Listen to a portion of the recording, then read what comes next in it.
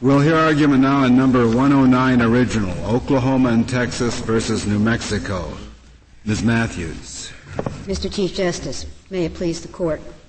This is an original proceeding involving the states of New Mexico, Texas, and Oklahoma, and it involves the Canadian River Compact, a compact negotiated and signed by the parties in 1950 and adopted by Congress in 1952.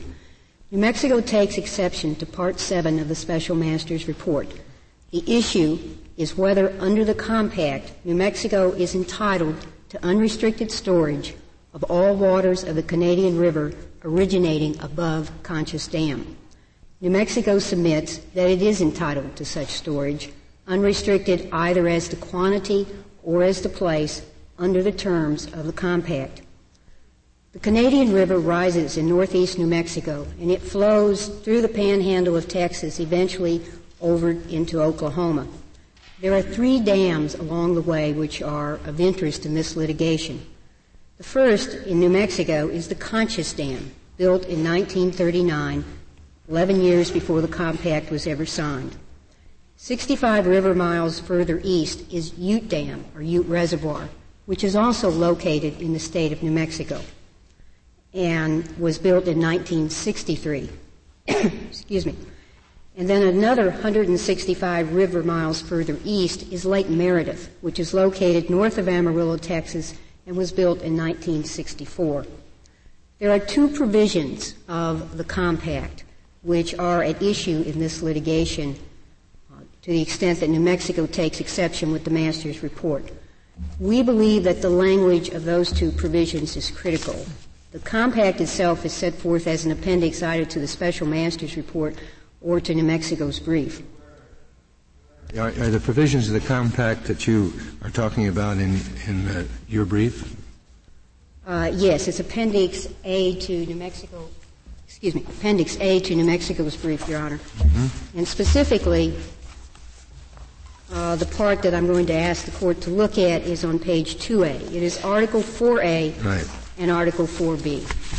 Article 4A gives New Mexico free and unrestricted use of all waters originating in the drainage basin of the Canadian River above the Conchas Dam.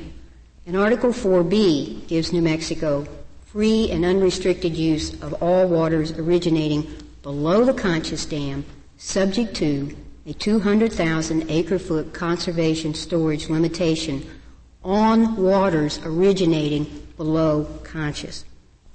The dispute in reference to Article 4 and what it means arose about a year and a half after this litigation originally began.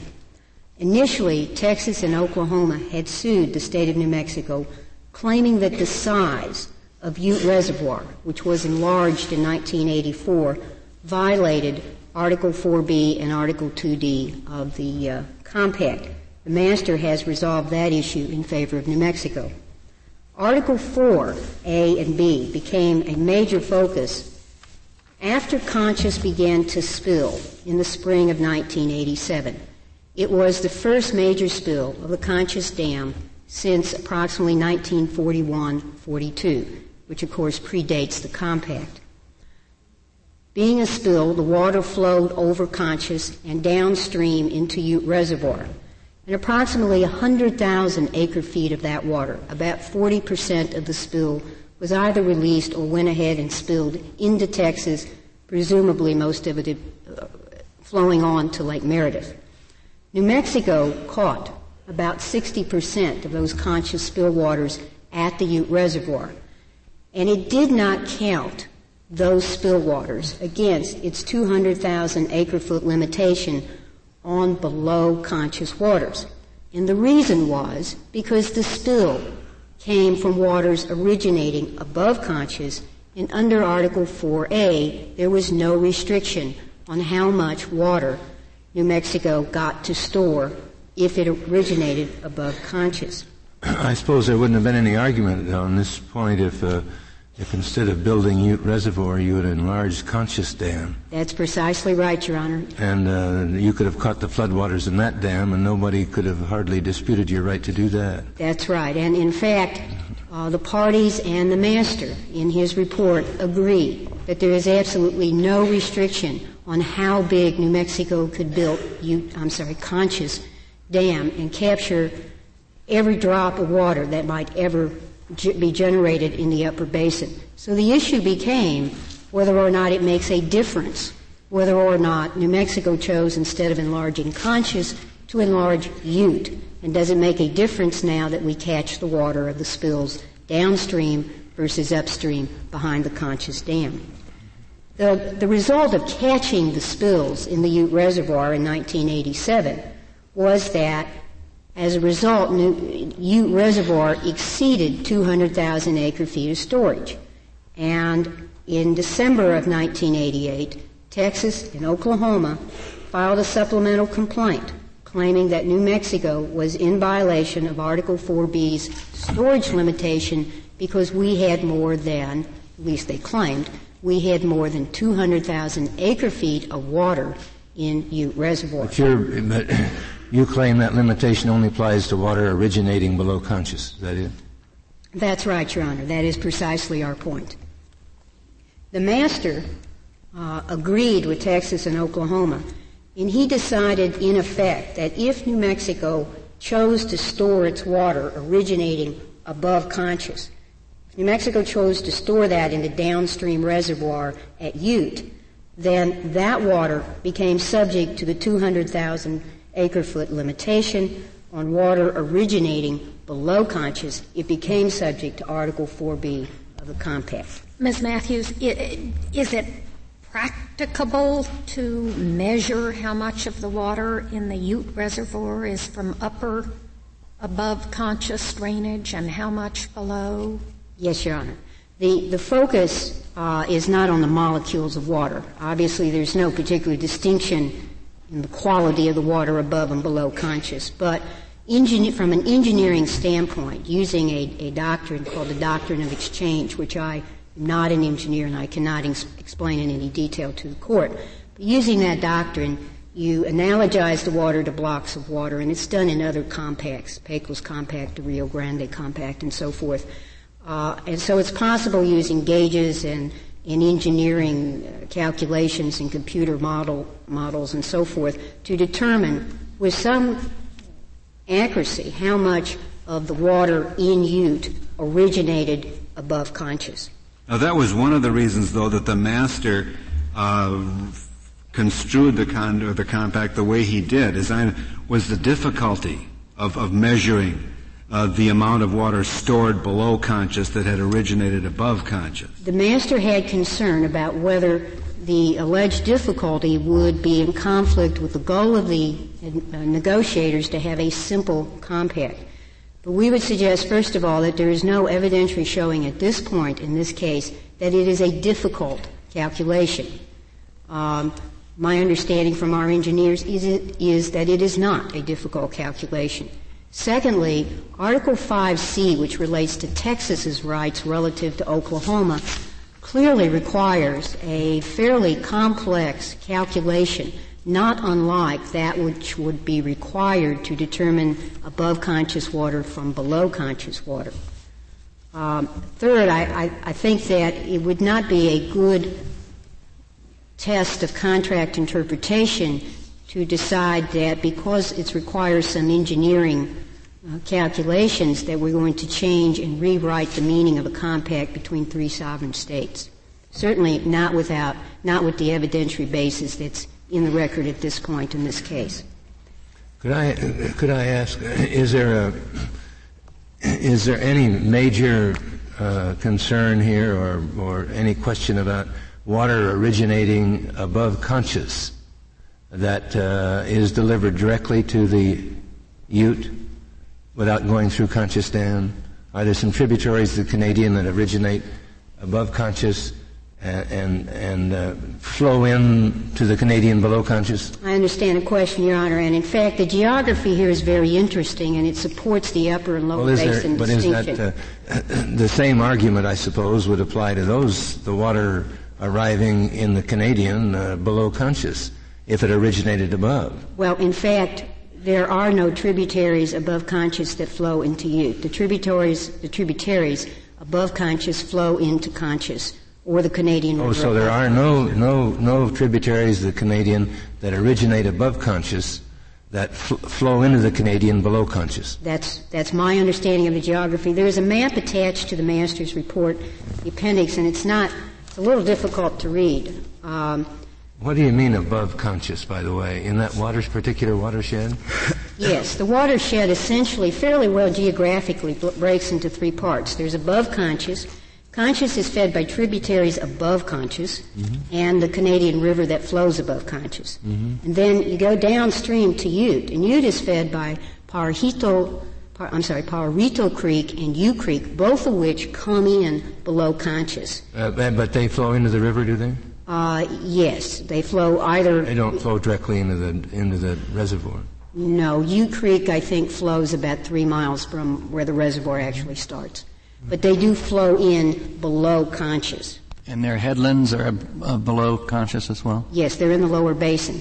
And then in that lower basin there are a number of other creeks and waterways, most of which, or a number of which, rise in New Mexico, which flow then into Lake Meredith in Texas. When you say the lower basin, you mean below Ute? Below Conscious. Below Conscious? Yes. So there's some tributaries that arise below Conscious but above Ute that are not dammed up by Ute, that flow into the river below Ute? No.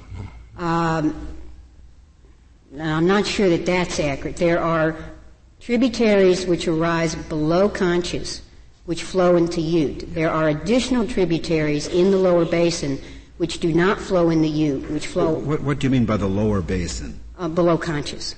I'm sorry. Okay, well then go ahead and finish your statement. Okay. There are certain tributaries which flow into Ute, and then also in the lower basin. There are tributaries some of which flow into the Canadian River below Ute and then on to Lake Meredith, some of which rise in other parts of the state, flow into Texas, and eventually flow into Meredith, either hooking up with the Canadian River or other tributaries. So the only water you're talking about is the overflow from Conscious in flood times. As a practical matter, we are talking about the spills from Conscious Dam that arise above Conscious Dam. It's New Mexico's position in this litigation that its storage rights and its use rights of above Conscious water are unrestricted as to either quantity or location for 3 reasons. First, because that's what the unambiguous language of the compact says. Secondly, that language is consistent with the geography of the area, as we have just discussed, and with the historical context of the compact. And third, any other conclusion simply leads us to some very illogical results.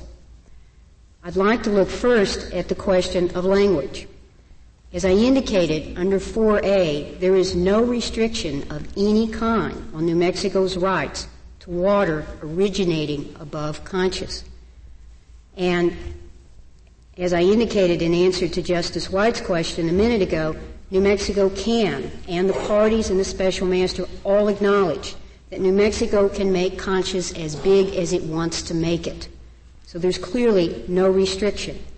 There was originally a contention by Texas and New Mexico, was there not, that the 200,000 limitation applied to the structure and not to the amount of water? Texas and Oklahoma originally sued New Mexico, claiming that the fact that New Mexico had enlarged Ute to have a gross physical capacity of more than 200,000 acre-feet was in itself a violation of the compact, regardless of how much water we actually stored in it. Yes. Now, that was resolved against Texas and Oklahoma by the special master, and my understanding today is that only Oklahoma still maintains that position and took exception to it. But Oklahoma has accepted. Yes, Oklahoma has.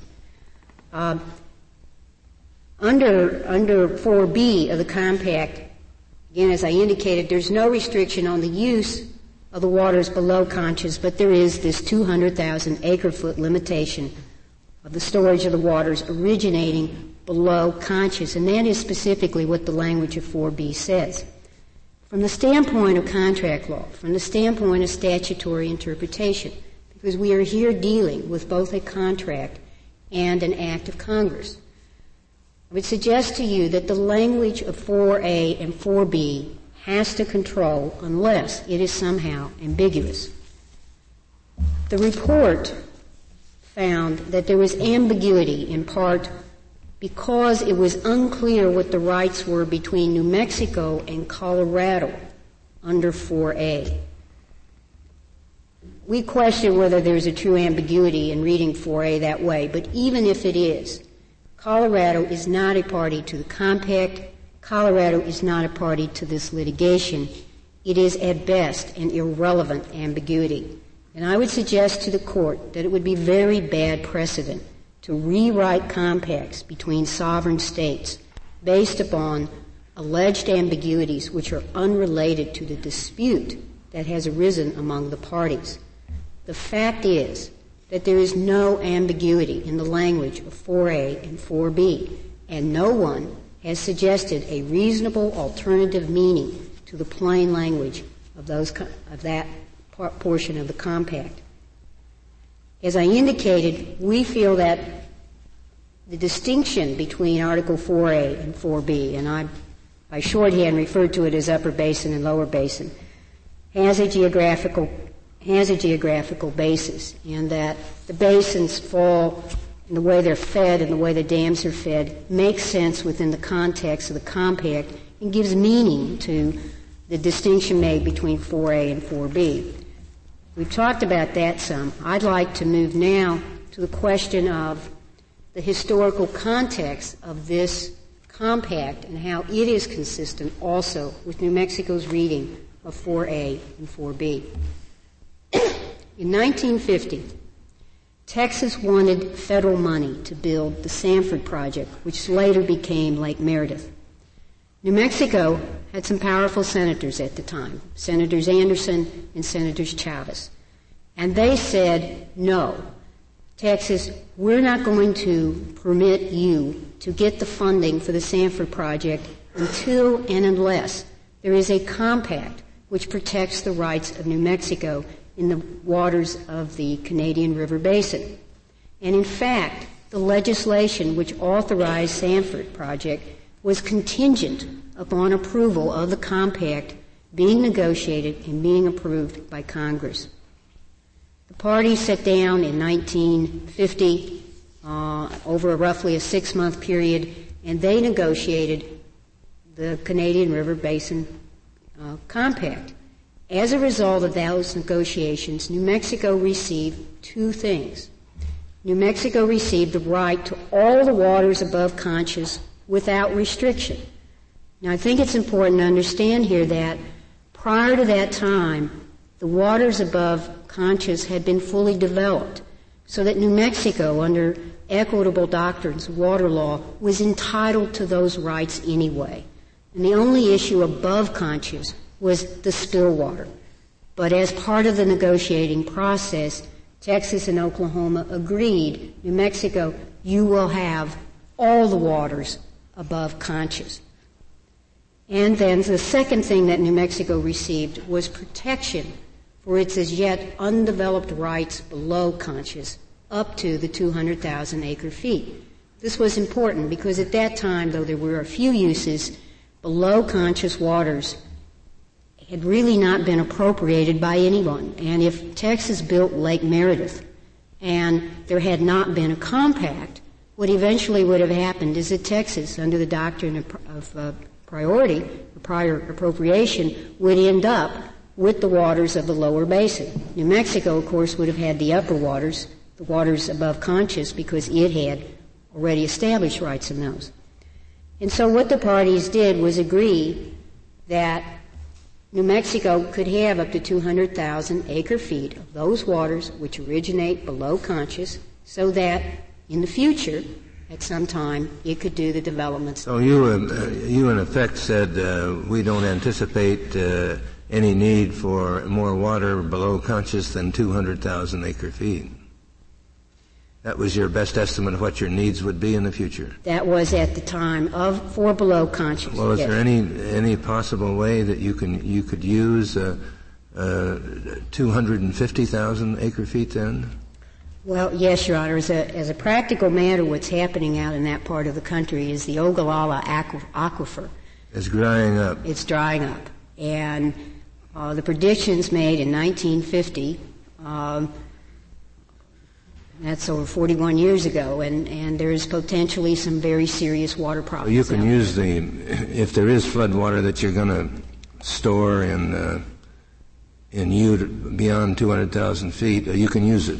Yes, we believe that we can. Yeah.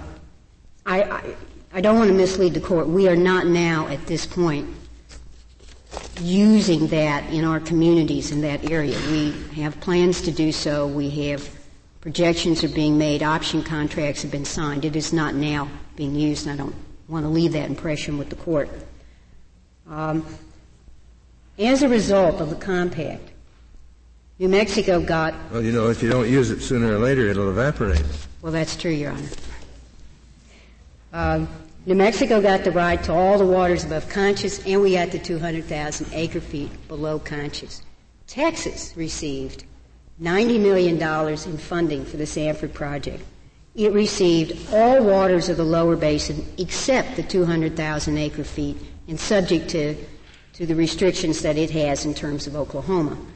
And that is and was a significant amount of water, and that does provide the water, a substantial portion of the water that supplies Lake Meredith. Articles 4A and 4.5 we submit simply represent the deal that was made by 3 sovereign states in Santa Fe, New Mexico on December 6, 1950. The last thing I'd like to talk about briefly. Excuse me, before you get off that, it really doesn't say that, though. It doesn't say that you can use 200,000 acre feet from the lower basin. It says to the contrary, that the amount of conservation storage available for impounding the waters from that basin, the amount of storage available for impounding those waters shall not exceed 200,000 feet. Isn't that a quite different thing? I don't believe it's a different thing than saying... if they said you can use 200,000 feet, that'd be different, and they could have said that, but they didn't. I'm not sure we're disagreeing. I read this to say that we can store 200,000 acre feet. No, it doesn't say you can store it. It said the amount of conservation storage in New Mexico available for impounding these waters shall be limited to an aggregate of 200,000 acre feet. So if you have a storage facility that could impound more than that, even if you're only taking 200,000 acre feet from that basin, you'd be in violation of that provision if the storage facility were too large. Oh, this is the point that Oklahoma and Texas had raised. Right. I see. You don't want to get to that now? You're going to get to that later? No, I'd be happy to get to that now. I think that if you read the entire compact and you read all the articles of the compact, it becomes clear that what that language is talking about there is the portion of the reservoir that is available for this storage. The definition of conservation storage includes a number of uses, some of which are not subject to the 200,000 storage limitation. So clearly, it was anticipated that the reservoirs would be larger than 200,000 acre feet. It's also just physically impossible to build a reservoir at a precise acre footage. You're a strict constructionist as to the first clause of Part B and a liberal constructionist as to the second clause. Well, I don't like to look at it that way, Your Honor. I think... Except in reverse, yes. Except in reverse. Except what the special master did, and it did seem like an appropriate analysis, he looked at the 4 corners of the compact. In reading the 4 corners of the compact, he determined that it clearly the storage limitation related to quantities of water, not sizes of reservoirs. I think that's a somewhat different thing than what he did in rewriting 4A, which was go outside the 4 corners of the document and use other sorts of sources and other sorts of concerns in order to reach the conclusion that he wanted. Well, if we were to say that the Section B applies to the capacity, to the size of the reservoir. Could you come back and say, well, we are still entitled to have an unlimited reservoir for waters that originate above the dam? Yes. And would you then further say it's impossible to say which is which? Or No, well, we think it's real possible under the doctrine. Not which water is which, but which reservoir is which. Oh, you're asking if we build a second reservoir. Yes, how could You want to say yes to that, I think. I think I do too. Yes, I think I would still maintain that position. Does that make sense from a standpoint of water engineering and water law to say that one reservoir is for lower conscious waters and the others for upper conscious waters? Well, from an economic and a practical standpoint, it does not make sense, and that's part of the problem here. Is it doesn't make any difference to the downstate. But then that doesn't hurt you. If you say that they're indistinguishable, then you can build as big a reservoir as you want and say, oh, well, this is for upper conscious water. Well, in effect, that's what the master said. We could make conscious or anything above conscious as big as we wanted, but once it passed over the dam. I'm talking about the reservoir below conscious. I guess I'm not following your question, Your Honor. Well, we're talking about whether or not capacity, as opposed to actual water stored, is the correct interpretation. Right. And I'm asking you to assume that we say that it's capacity. I'm then asking how that could be interpreted, since you can come back and say, well, we're keeping this capacity for upper conscious water, which is ours. Can you make that argument? I don't understand that to be the argument that Texas and Oklahoma made. Conceivably, New Mexico could make that argument, sure. We could build the dam downriver from Conscious and say, we're not going to put any below water in it except spills from that originate above. We could conceivably make that argument under the compact, yes. But as a practical matter, I mean, that's just economic insanity. We can't build dams to hold spills which occur once every 40 years. Well, but that's all you're entitled to under the contract. I'm sorry? That's all you're entitled to is the waters that originate above the conscious, other than for the 200,000 feet you're given below. Well, if you read that as a restriction on the size of the reservoir, that would be correct. But we would think that's an incorrect reading of that provision. That refers to the portion of capacity of a reservoir, not the finite capacity of the reservoir. It wouldn't serve any purpose then, though. I mean, I read that provision as a simple. Of course, the object was to limit you to 200,000 acre feet. That was surely the object. But the way of arriving at that object is to say, look, we're not going to measure all the acre feet. How do you measure them? There's no way possible to measure them all. Well, one clear way to keep you honest is to say you can't build a reservoir any bigger than that. Well, Your Honor, the difficulty with that is the size of reservoirs changes all the time because of sediment, and that would put us in the position of every time there's a foot of sediment added to the floor of Butte Reservoir, of having to go out with our brick and mortar and add a foot of capacity above it. That's not how dams are built. At least it's not how they're built in New Mexico. Can you just raise a spillway in a case like that? Well, that's a great big reservoir and just keep the spillway at the appropriate level, and as it silts up, you raise the spillway up. That's a very expensive project. It cost us $14 million to increase the size of Ute in 1984. I mean, that's a very expensive project. I don't believe that's what they intended. That's not the way dams are built. They're built with the idea that sediment will fill them and that the capacity has to be large enough to take care of that use. My time is up. Thank you. Thank you, Ms. Matthews. Mr. Elliott, we'll hear now from you. Mr. Chief Justice, and may it please the Court, Texas and Oklahoma are asking this Court to adopt Part 7 of the Special Master's recommendation on the above conscious water issue. In our view, the interpretation that New Mexico is making of the compact would destroy the equitable apportionment that the states bargained for and is provided by the language of the compact. In 1987, in response... Does the compact recite that they intend to equitably apportion the waters? No, it does not. It's in the congressional... because that's sort of a term of art in original cases, isn't it? Yes, sir, it is. In this case, Congress said that when it ratified the compact, but it's not in the words of the compact itself.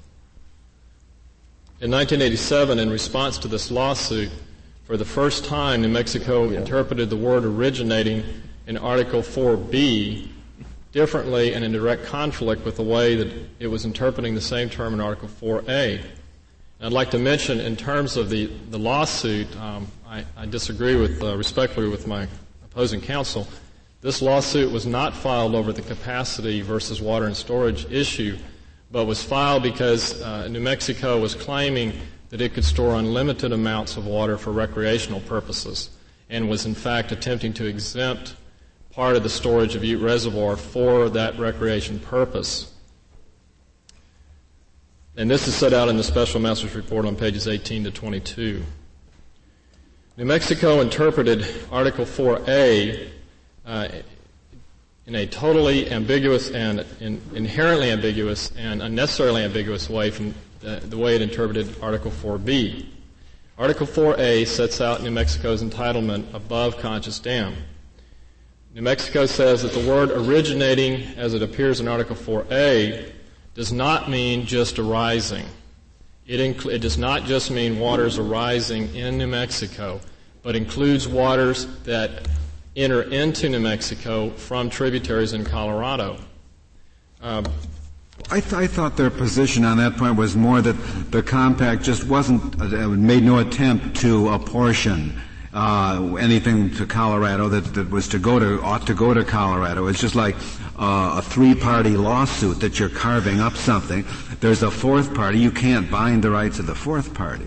Well, that's actually, Mr. Chief Justice, a different interpretation. The compact just says waters originating above Conchas Dam, and under that interpretation, it could be argued that New Mexico had a claim then to waters in Colorado, since they do in fact originate above Conchas.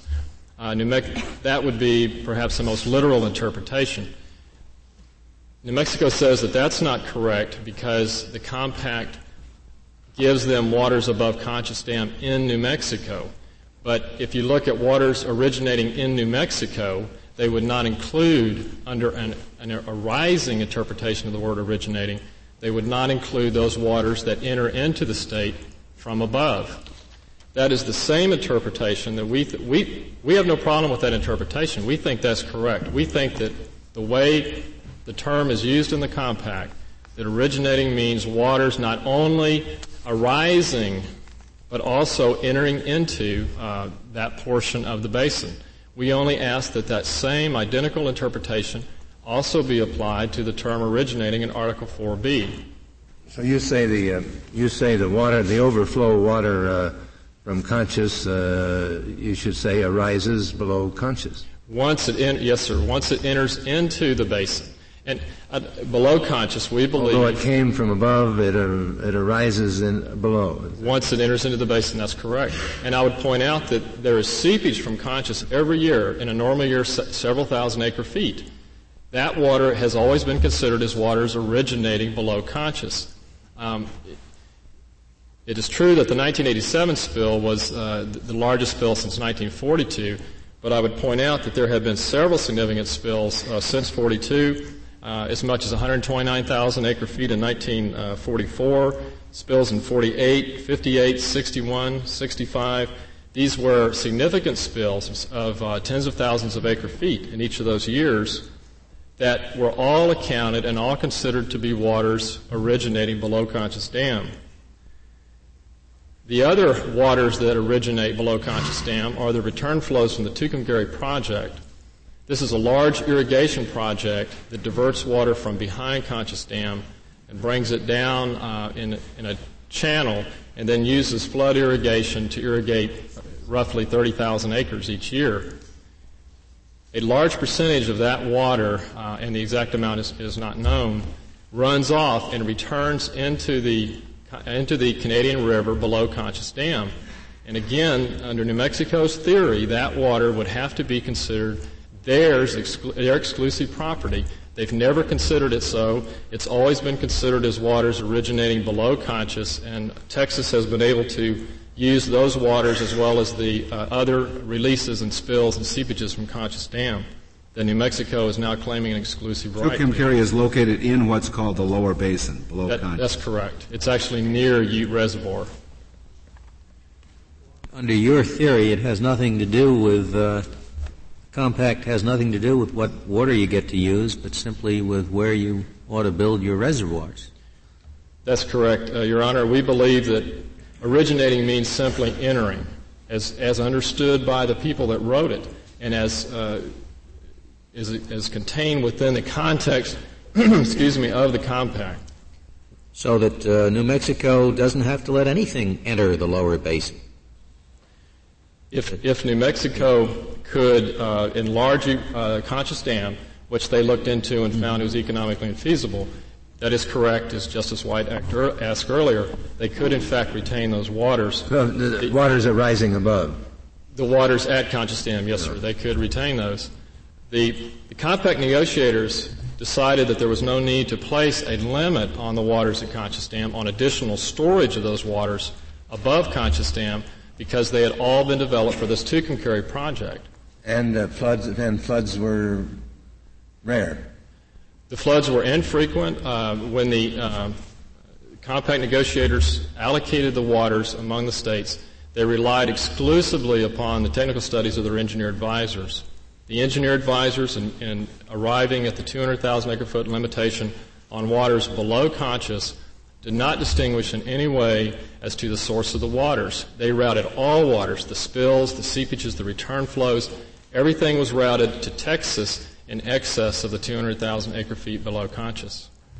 And the Bureau of Reclamation, which planned and constructed the Sanford project, which is now called Lake Meredith, did exactly the same thing. They routed, as waters available for that project, all waters in excess of 200,000 acre-feet below Conchas. And as I was saying, that there were spills during the time that the Bureau and the engineer advisors were reviewing the floods. There were releases, there were seepages every year, and substantial amounts of return flow from the Tucumcari project. All of those waters were treated as exactly the same. Once they entered into the basin, into the watershed below Conchas, they fell within the Article 2B restriction. So what percentage of the storage in Lake Meredith? Lake Meredith is in Texas. What percent of the storage there comes from the Canadian, or if it comes from New Mexico? Put it that way. Roughly half. Roughly half. Correct. And of course, there are a lot of tributaries flow into the Canadian below Ute. There are some fairly major tributaries that come in below Ute. One of those contains a lot of that Tucumcari return flow. A lot of the waters that are in that tributary are the return flows from the Tucumcari. What other water besides the Canadian services Meredith? Just the Canadian and tributaries that are below below Ute and below the Texas State. There are no other streams that flow directly into Meredith? That's correct, just the Canadian River. What's the capacity of Meredith? The capacity is 1,400,000. It currently has about 300,000 acre-feet in it. It's never filled. There's never been enough water to supply the demand for it. The authority that operates it for the 11 cities that take water from the lake typically can only allocate about 80% of the requests because of the lack of water. The water. What city in Texas is the furthest away from the dam of the 11 cities that get the water? Just order of magnitude. Does it go down to Lubbock? Lubbock is one of the first cities. The largest cities are Lubbock and Amarillo and Plainview. There are some smaller cities. So you're talking about a couple hundred miles, possibly. They are serviced off a canal primarily that runs from Lake Meredith. It goes south and then services several cities as it moves south. As I said, the largest users are Lubbock and Amarillo. Lubbock relies predominantly upon the Canadian River. Most of the cities have had to go to some kind of supplemental source, in this case the Ogallala Aquifer, although there are still a couple of towns or cities that rely almost exclusively upon the Canadian River. And of course, that's part of the problem is that New Mexico is retaining this water in storage now. They're not using it. They hope to be able to use it someday for this water supply project that they've had on the drawing board since 1972. It's no closer to being a reality now than it was 10, 15 years ago. And it is definitely, Texas is definitely being harmed. These cities have almost 500,000 people in them.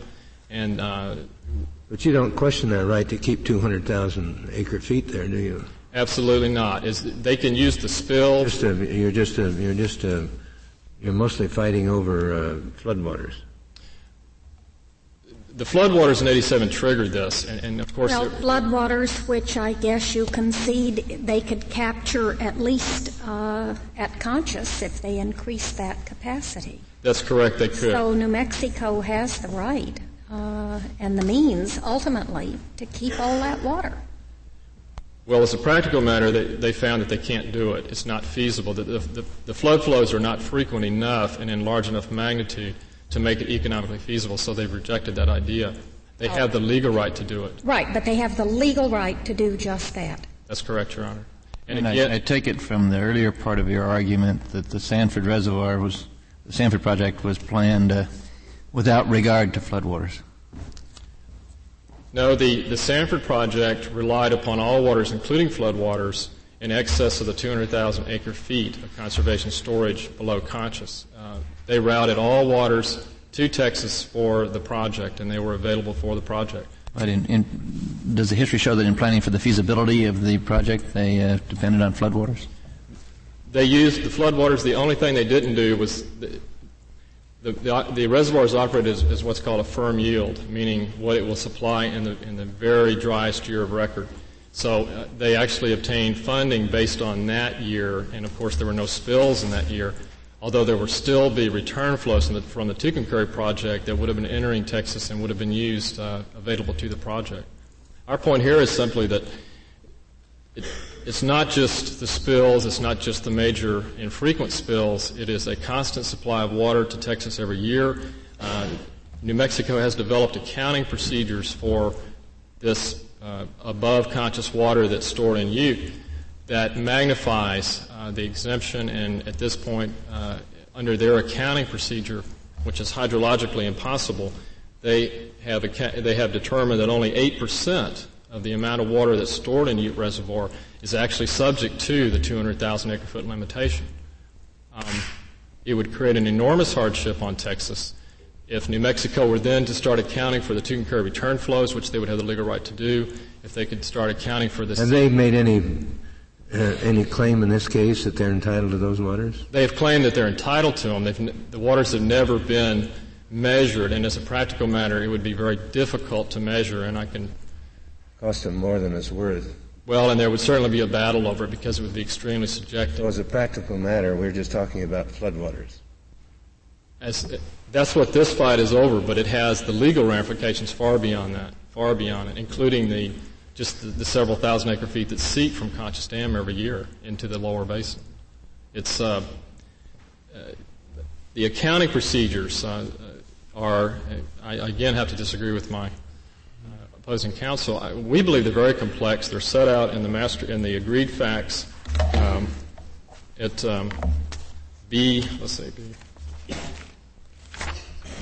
B38, and I would invite the courts, if you're interested, to look at that. But they include things like having to make determinations on evaporation, on seepages, on diversions, on return flows. We feel like those accounting procedures for water stored below Conchas would be extremely complex, and there would be much controversy and disagreement among the states over the results of those procedures. And this is certainly not what was intended by the compact. The compact was said to be, by the people who wrote it, to be virtually self-executing and require minimal administration. This would require, in effect... You don't say there's any... It's really very... it's impractical to measure the floodwaters. The amount of water that flows over the Conchas Dam, they don't know all that. In 1972, the gauge below Conchas was discontinued, and there really is not any flow measurement of water. Well, there may not be, but it wouldn't be easy to. It wouldn't be hard to have it. there could be a new gauge installed, I suppose. Well, yeah, and it wouldn't cost a fortune either, would it? The gauge itself would not, no. Yeah, all right.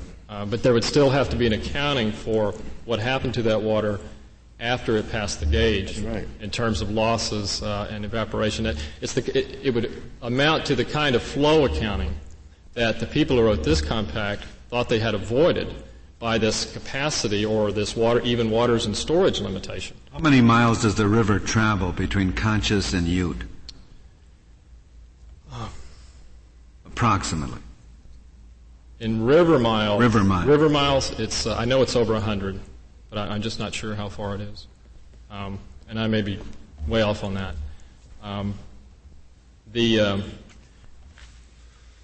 The point on the accounting is that we would then be getting into flow accounting. We'd be getting into measurements of water with gauges and getting into arguments over losses. This is the kind of flow accounting that New Mexico and Texas have been battling over for years on the Pecos River Compact.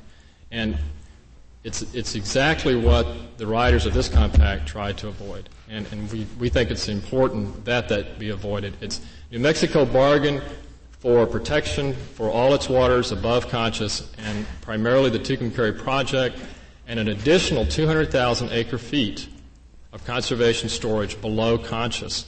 We're satisfied with that bargain, and until 1987, New Mexico was too.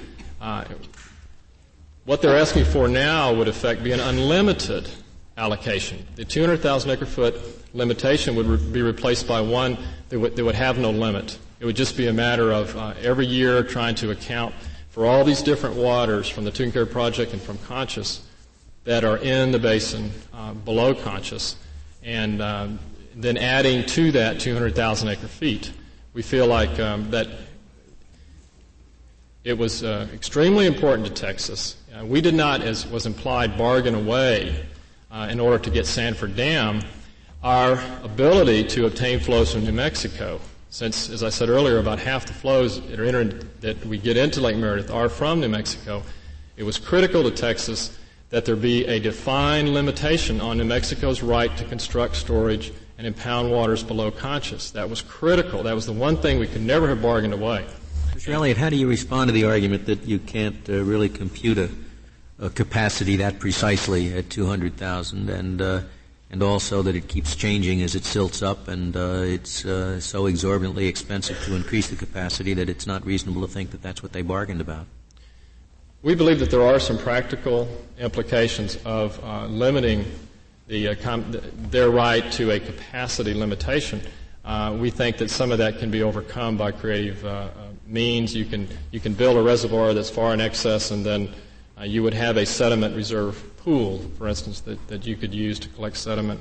Again, on the capacity issue, it was Texas' view that, unlike the Conchas issue, it did not destroy the equitable apportionment that was set out in the compact and clearly intended by the negotiators. But we do agree that a plain reading of Article 4 and Article 2D does say that it's a capacity limitation. Thank you, Mr. Elliott. Mr. Lay, we'll hear now from you.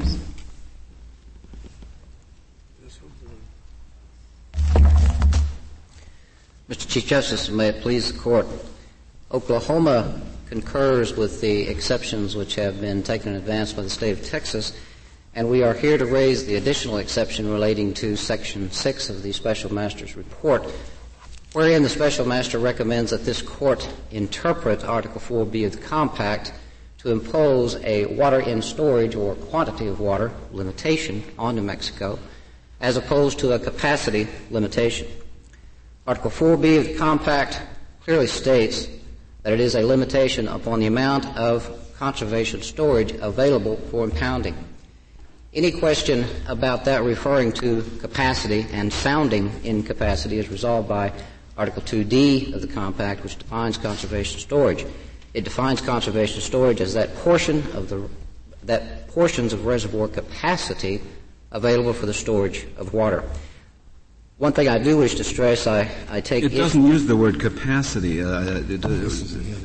2D the term conservation means that portion of the capacity of reservoirs. You say it's just like it said reservoirs capacity. Yes, Your Honor. In my description, I turned those two words around. One thing I do wish to stress, which I had the impression my honorable opposing counsel was urging this morning, is that Oklahoma is trying to convince this court that under the capacity limitation, there is a total limit on the total size of reservoirs that can be built in New Mexico. That is not the position we have urged before the special master, nor the position that we urge here. The only limitation, capacity limitation, which Oklahoma is talking about, is that pertains to conservation storage. Above and beyond that capacity, there may be in the same reservoir multi-purposes. There may be navigation storage. There may be sediment control storage. That presents some very difficult problems of measurement. If you have all those different kinds of storage behind the same dam, undifferentiated. Mr. Chief Justice, as we understand it, it's not, and again it gets into an engineering question. As we understand it, the capacities that are allocated to reservoirs are basically established when the reservoir is planned and designed. That is to say, it will be designed to have a useful life over a given period of time, 50 to 100 years, and in that process it will have allocated between certain elevations, water for conservation purposes, water for flood control, water for other purposes. That kind of data is fixed, I think, in the planning and design process of the reservoir. But Oklahoma's position is not that its interpretation limits the size of the structure? Not the total size of a structure, just that portion, Mr. Chief Justice, that relates to conservation storage. But can you say that any one part of a structure like a dam relates to conservation storage? I think we can, Your Honor, and I think as developed in this case, the way it turns out is that at Ute Reservoir at a given elevation you have outlet works. Below that you have dead storage, and above that you have some quantity of water to the top of the lake. Within that quantity, there is a limit of 200,000 acre-feet for conservation storage, and then there's water above that. On inquiry, we can ask New Mexico, what is this additional storage used for? We hear things like a desilt pool, we hear things like recreation storage and things of that nature. Well, do you determine it by the actual use that is made from time to time, or the intent with which it was stored, or the design features of the dam, or all three? Justice Kennedy, I think all three may come into play. I think you're certainly correct in saying that it is the actual use. We think it's not necessarily what New Mexico may choose to call it, but the actual use to which it is placing the waters. It will also be in the design criteria of the reservoir, where these elevations are, where these different capacities are allocated. Do you cite some treatises or some history where the term conservation storage is contrasted and compared with other types of storage? Your Honor, off the top of my tongue, I cannot cite you a treatise. We did have in the record admitted certain treatises on sediment control and multi-purpose design criteria, where it did talk about how reservoirs are allocated certain different types of storage as if it is a multi-purpose reservoir. Now, if you were a sole-purpose conservation storage reservoir, obviously it would be limited to 200,000 acre-feet capacity under our reading of Article 4B. How do you administer it on your theory? Let's assume New Mexico has decided to use the gross storage capacity of the Ute Dam by storing, in addition to its 200,000 acre-feet, an X 100,000 acre-feet for recreational purposes. Do you, in effect, take that as some kind of a benchmark so that when there is a spillover that comes down the river, you, in effect, says you've got to let it all spill out at the other end? Is it as simple as that on your theory? I think under our theory, Justice Souter, it is simply that once New Mexico has conservation storage capacity in excess of 200,000 acre-feet, that capacity, that excess water that might be represented in that excess capacity is required to be released to the downstream states, because the extent of the stream flow depletion by New Mexico was clearly intended to be limited to 200,000 acre-feet. You might let them. I mean, I take it on your theory it would be consistent with the compact if they in good faith said, well, we want to raise the water level 3 more feet for recreational purposes. You'd say that's all right. But you'd say once that's done, once you get to whatever the bona fide recreational level capacity is, anything more that flows into that dam has got to flow out of that dam. That is our theory. That's correct, Your Honor. And to clarify, we certainly say, okay, we're going to add on another 4 feet for but there's no limit on how much they can add for recreational capacity, right? Justice Scalia, we have interpreted recreation use as being a consumptive use under the compact. The special master has, in effect, ruled that recreation is chargeable against conservation storage where it is held in place and kept within the state and not released. We concur with that theory, and my reason for pointing that out is if you had 200,000 acre-feet of conservation storage, 100,000 acre-feet on top of that for recreation, you've got 300,000 acre-feet of conservation storage under our reading of the compact. So there's no such thing as conservation storage, then, you're saying, right? Or recreation storage. There's just recreation use. There's no such thing as recreation storage. That would be a correct analogy with what I'm saying, Your Honor. That's correct. It would be a recreation use of the water, although New Mexico has tried to advance the theory that it's recreation storage and not conservation storage. That has been rejected by the special master. Well, then let me go back to my question because I don't think I understood or I may have misled you. I take it your answer now is that regardless of what they may do with or for recreational purposes in the Ute Reservoir, they can only store 200,000 acre-feet in the Ute Reservoir, and anything that spills in to raise the level above that has got to spill back out. If I may clarify, Your Honor, they can only store 200,000 acre-feet for what are deemed to be conservation storage uses and purposes. But I thought your answer to Justice Scalia's question was that they couldn't store anything more for any other purpose. They could use their conservation water for recreation, but they couldn't increase their storage for recreational purposes. They could not increase their storage capacity for conservation purposes, but in addition to that, they may have temporary storage for flood control, for example, that's not conservation storage. They may have temporary storage for navigation, which is not conservation storage. They may have temporary storage for some type of hydropower that would not be a conservation storage.